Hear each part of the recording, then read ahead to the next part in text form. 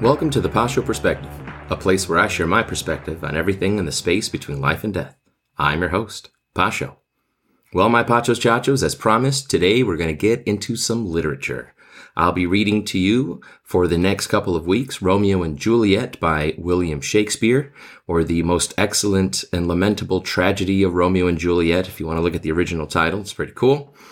But before we can get into the play, we have to read the prologue, which is kind of an introduction to the play to give the audience an idea as to what they're going to be looking at, establishing the Danae, the setting, the background information that's necessary to understand the conflict and the characters in the story.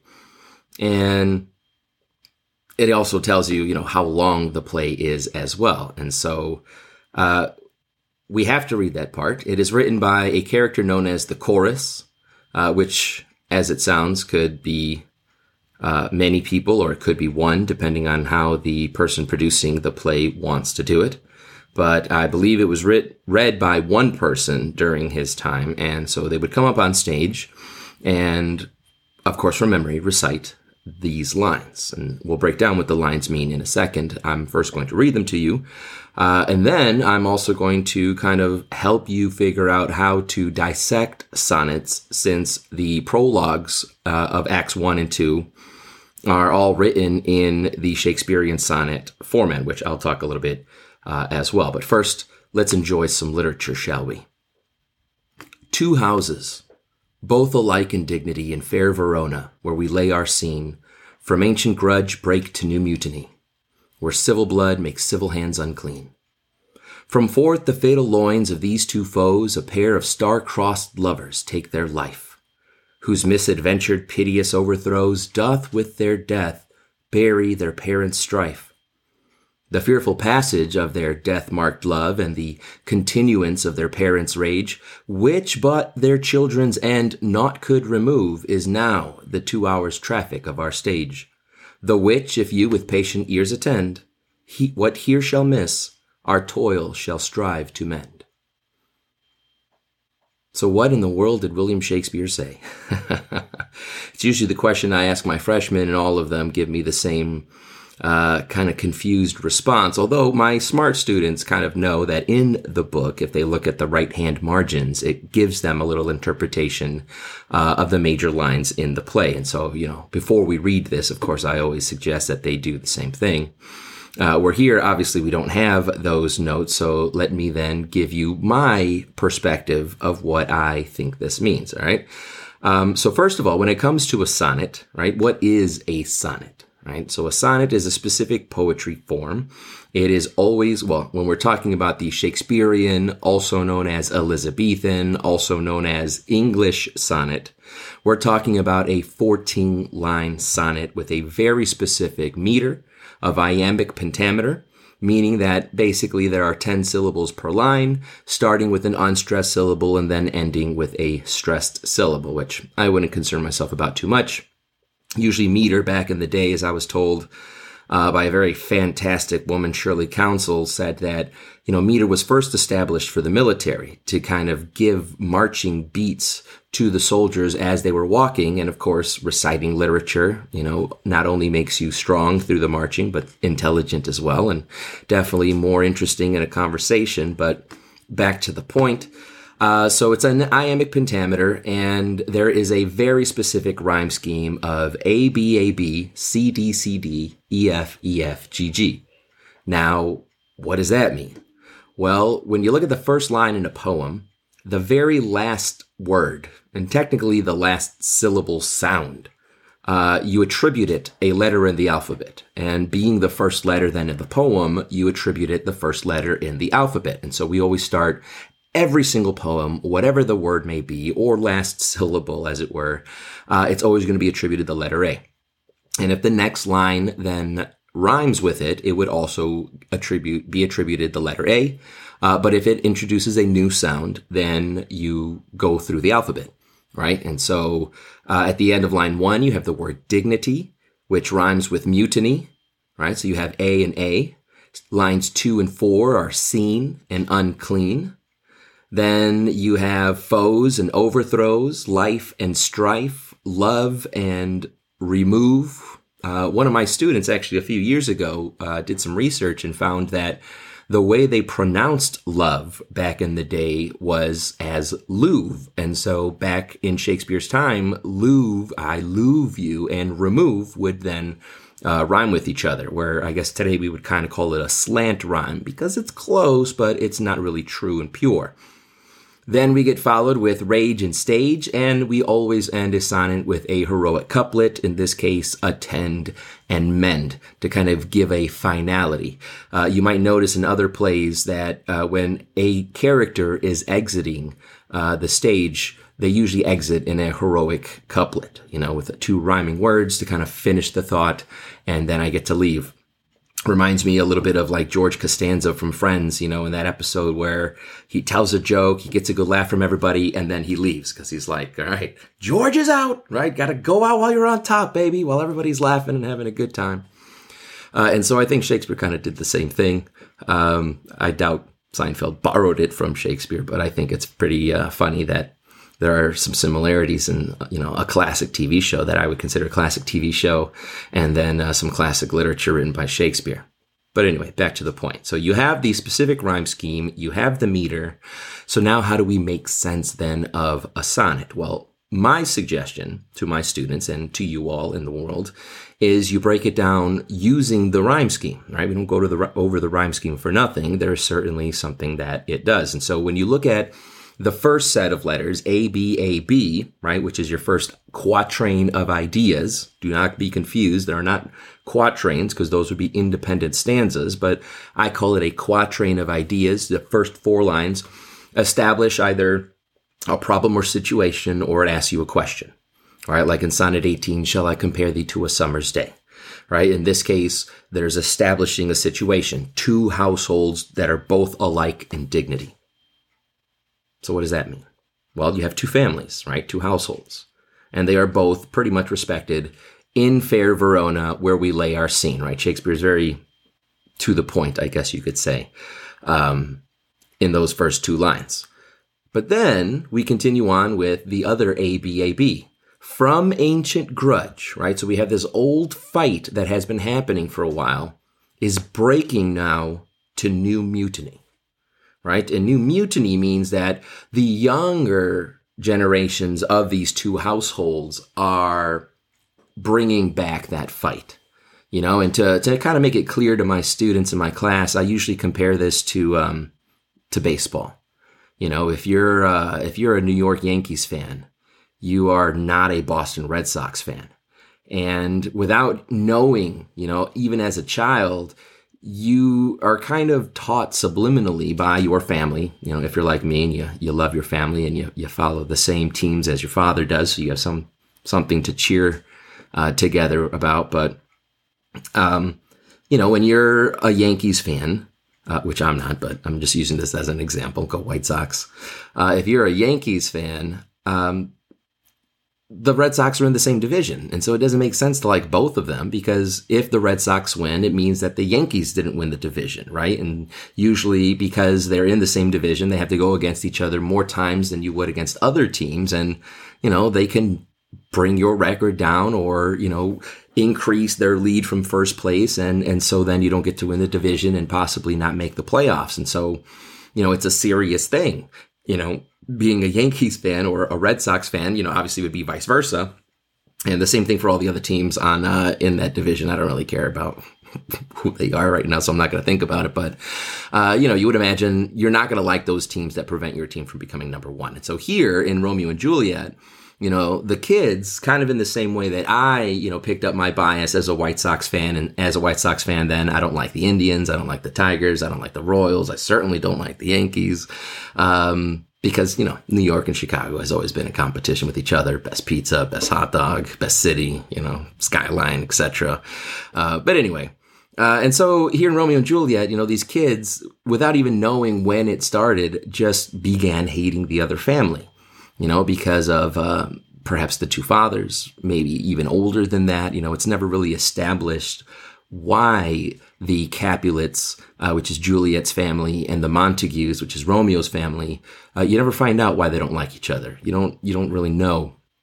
I know there's a short story out there called Duty, D-U-T-Y, written by a woman author. I should really do my research before doing this. But anyway, she offers up a really cool explanation as to what happened, and it's almost like a soap opera where the two men, right, Lord Montague and Lord Capulet, were in love with Lady Capulet, but she was betrothed, right, without love, or probably didn't even get asked. Her father, I think, just kind of handed her, as was the tradition, to Lord Capulet, and she became his property, right? Back in those days, it's kind of how women were. They were arm candy. They were a cover to a book, as we'll soon discover in Act 1, the way that Juliet's mom puts it. But back in those days, we have to remember it's not our time. They didn't marry for love per se, although I'm sure some people did. But, it was an interaction. It was a negotiation with a dowry and in exchange for title or landship or land or, things like that. And so she kind of alludes to the fact that Lady Capulet didn't want to marry Lord Capulet. She wanted to marry Lord Montague.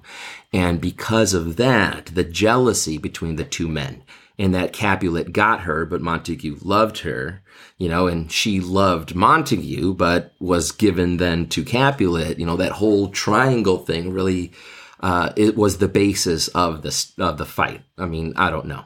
For all I know, one guy might have farted, in the direction of the other one and just left a bad taste in his mouth. And ever since then, he just hated him.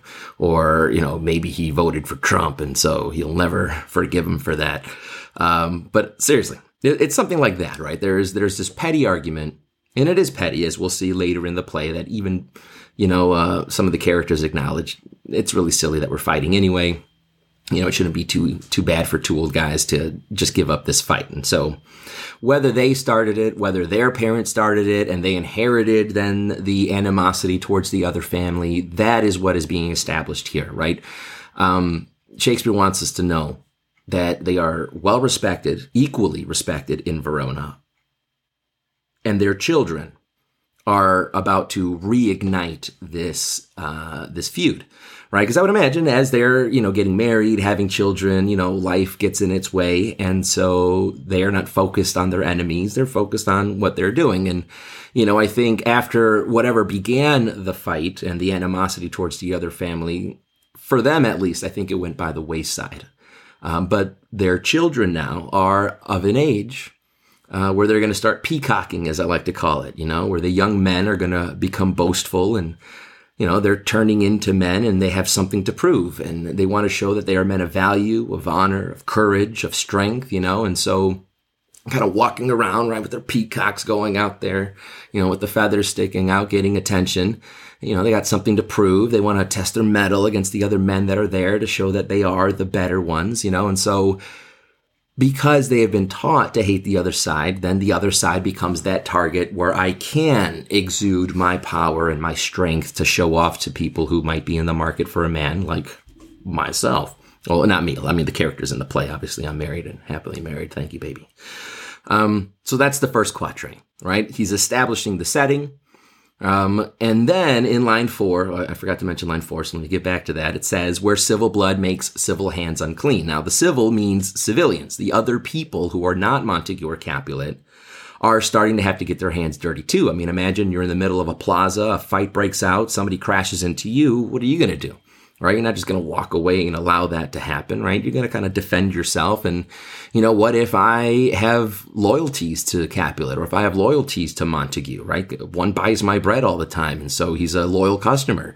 Do I not stand up for him? And so that makes then an enemy out of the Capulets. And so there's blood on their hands now because they're getting forced to enter the fight to defend themselves, their property, their children. I mean, who knows? Right? But we can tell that they're getting tired of it, as we'll see soon in Act 1, Scene 1. All right, so quatrain number 1. Quatrain number 2, we have some beautiful alliteration. From forth the fatal loins of these two foes, right? Alliteration, the repetition of the initial consonant sounds, in this case, the F sound, from forth fatal foes. And so, in other words, the loins, I don't get too graphic with that with my students, but, I kind of, that area over there where you all came from, they got to think about it and they're like, ew, that's kind of gross to think about, but that's where we all come from, at least if you're not born in a lab or something. And so we come from the loins, and it's fatal, right? Because we know that they're going to die. Very soon, in the very next line, we're told that they commit suicide. And so, some of my students, they get mad, like, oh, I didn't want to know the end. But that's the point, though. The point is to know that they die at the end. So then the question no longer becomes, what happens at the end? The question then becomes, why did it happen? Did it have to happen? What could have been done differently to avoid this from happening again, right? Because as the audience, we're supposed to learn something from this. We're not just supposed to go there and be entertained. Shakespeare is still read today in America in 2023 because he's still relevant, because his themes were universal. It doesn't matter where you live in the world, you always have teenagers. You always have lust, which is misconstrued for love. You might, not always, but you might have instances of forbidden love, right? I mean, I've met, just in my school alone, I've heard parents tell their kids, I don't want you to date or marry somebody that's not this color, that's not this religion, that doesn't speak this language, that doesn't come from this country, right? And the heart wants what the heart wants. I mean, we try to appease our parents the best we can, but at the end of the day, we have to live with that person for the rest of our life. And yay, my mom likes them, but if I don't, then what the heck am I doing, right? So anyway, we have, again, the establishment that they are foes, right? These two households that are alike in dignity, right? That are breaking now into new mutiny and reigniting that fight between the families. Line 6, then, a pair of star-crossed lovers take their life, right? They commit suicide, and they're star-crossed. And usually here, there's a lot of confusion, or perhaps the fact that they are misconstruing the term, but star-crossed does not mean that you were meant to cross each other's paths and be together. We have to remember that Shakespeare is English, and we'll forgive him for that, but he was English. And so crossed, I always like to relate it to my students as, if you've ever seen Thomas the Tank Engine, when Mr. Topham Hatt gets cross with the engines, he gets angry. And so star-crossed means you have angered the stars. You're doomed. That's what it means. They are doomed lovers who are going to take their life. And why are they doomed? Well, the stars obviously had something else in mind. Romeo, I contend, was meant to be with Rosaline, and I will defend that when we get into Act 2. And Juliet, I got to make a case for one of the characters, Paris. I don't think he is as bad as I think just naturally as an audience, we tend to be, we follow a protagonist, and for some reason, anybody who gets in that protagonist way, we usually vilify, and they become antagonistic. But I don't really think there's antagonistic characters, but I don't think Paris is an antagonistic character. I think he's just a guy that, has good intentions, does things old school, as I'll explain when we get to those parts. And, unfortunately is a victim that gets in the way of this star-crossed love. All right. And so get that out of your head. Star-crossed does not mean they were meant for each other.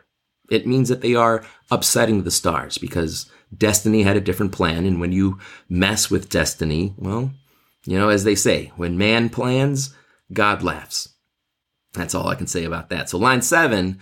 All right. So why are they going to take their lives? Because they have misadventured, piteous overthrows. In other words, they just have bad luck. Because again, destiny doesn't want them to be there. So all of their adventures will be misadventures. And it'll be piteous. It'll do nothing but bring pity in our hearts because it's so sad that it couldn't work out. But sometimes it doesn't. But with their death, line 8, it will bury their parents' strife. In other words, by the end of this play, the parents find peace. And they realize that what we have been fighting for all along has cost the lives of our children. And so they make a very beautiful dedication to each other at the end, which we'll talk about when we get there. So then, in the third quatrain of ideas, right, beginning with line 9 now, right? Because we're 1 through 4, 5 through 8, So now we're in line 9, which is the EFEF stanza or idea, all right, quatrain if you're paying attention. And it says, the fearful passage of their death-marked love, right? So now Shakespeare's going to give a summary, right? So their death-marked love, again, it's not a good thing. Their continuance of the parents' rage, right? So the parents are still fighting each other, which, again, not but their children's end could remove, right? So only the death of their children was going to end this feud, is now the 2-hour traffic of our stage, right? So Shakespeare's basically telling everybody, look, this play is for 2 hours, right? Give me 2 hours and you'll see what happens with these teenagers who fall in love, but it's not destined to work out. And there's these problems with their parents. The story's going to take 2 hours. And so then at the end, as he does in most of his sonnets, he summarizes what he has already said, right? So he says, if you with patient ear attend, right? So if for 2 hours you listen, what here shall miss, right? In other words, what I have not mentioned here in this sonnet, our toil, right? The play shall strive to mend, right? All the questions that you have that may not have been answered here in the prologue, obviously through the play will be then answered. All right. And so that's where we begin. And so when we get into Act 1, Scene 1, which I'm not going to do today because I think this has gone, I'm not complaining that it's gone a little bit long, but I don't want to pack you guys with too much stuff. I want to break it down nicely so that way it's in digestible chunks and you can really appreciate the play. Okay, but when we do get to Act 1, Scene 1, it's going to open with 2 members of, I believe, Juliet's family. And they're like in mid-conversation, which I just want to talk about really quick because I think it's really neat how, Shakespeare was such a master at telling stories that he even knew, styles that we have now. Like Quentin Tarantino does it all the time where when you put the camera on the people, they're already at the middle or at the end of their conversation, right? You didn't get everything at the beginning, but he gives you enough bits and pieces where you know what they have been talking about. And it's so cool to think that, 500 years ago, William Shakespeare, was doing the same things. Like he knew that was a way to tell a story, that the audience didn't always need to be privy with the entire conversation, just to the parts that were relevant to the story. And so we're going to unpack all of that, right? You're going to discover how wonderful Shakespeare is. And I'm going to fall in love with him again because I just absolutely love this play. I think there's so much truth. There's so much, if you're paying attention, that is relevant to life. And so hopefully you'll join me on this adventure. Hopefully I will see you next week and we will unpack all of Act 1, Scene 1, 2, 3, 4, and I believe there's a 5th one. We'll go all through Act 1. And hopefully, you'll become more and more curious to know what's going to happen next and what exactly could have changed or been different to prevent this fate, right? Because I really think that Shakespeare, as romantic and beautiful as he writes in this play specifically, this isn't the ideal. Shakespeare's not telling us, for centuries that, hey, go out there, teenagers, and, lust away and misconstrue it for love and then kill yourself, because that's totally healthy. Like, I don't think Shakespeare was saying that. I think, honestly, Shakespeare is mocking teenage love. And when I reflect back on my, years as a teenager, it's good material for some comedy. Let me just put it that way. And I don't see why anything would be different, right? It's still humanity. It's still a boy and a girl, falling in love. And you'll see why, as we go through the play, I put that in air quotes because, you can call it love all you want, but, you can put a piece of poo on a plate and call it filet mignon, but I'm not eating it. So anyway, guys, God bless you. Have a wonderful week. I'll talk to you next week. Take care. Bye-bye.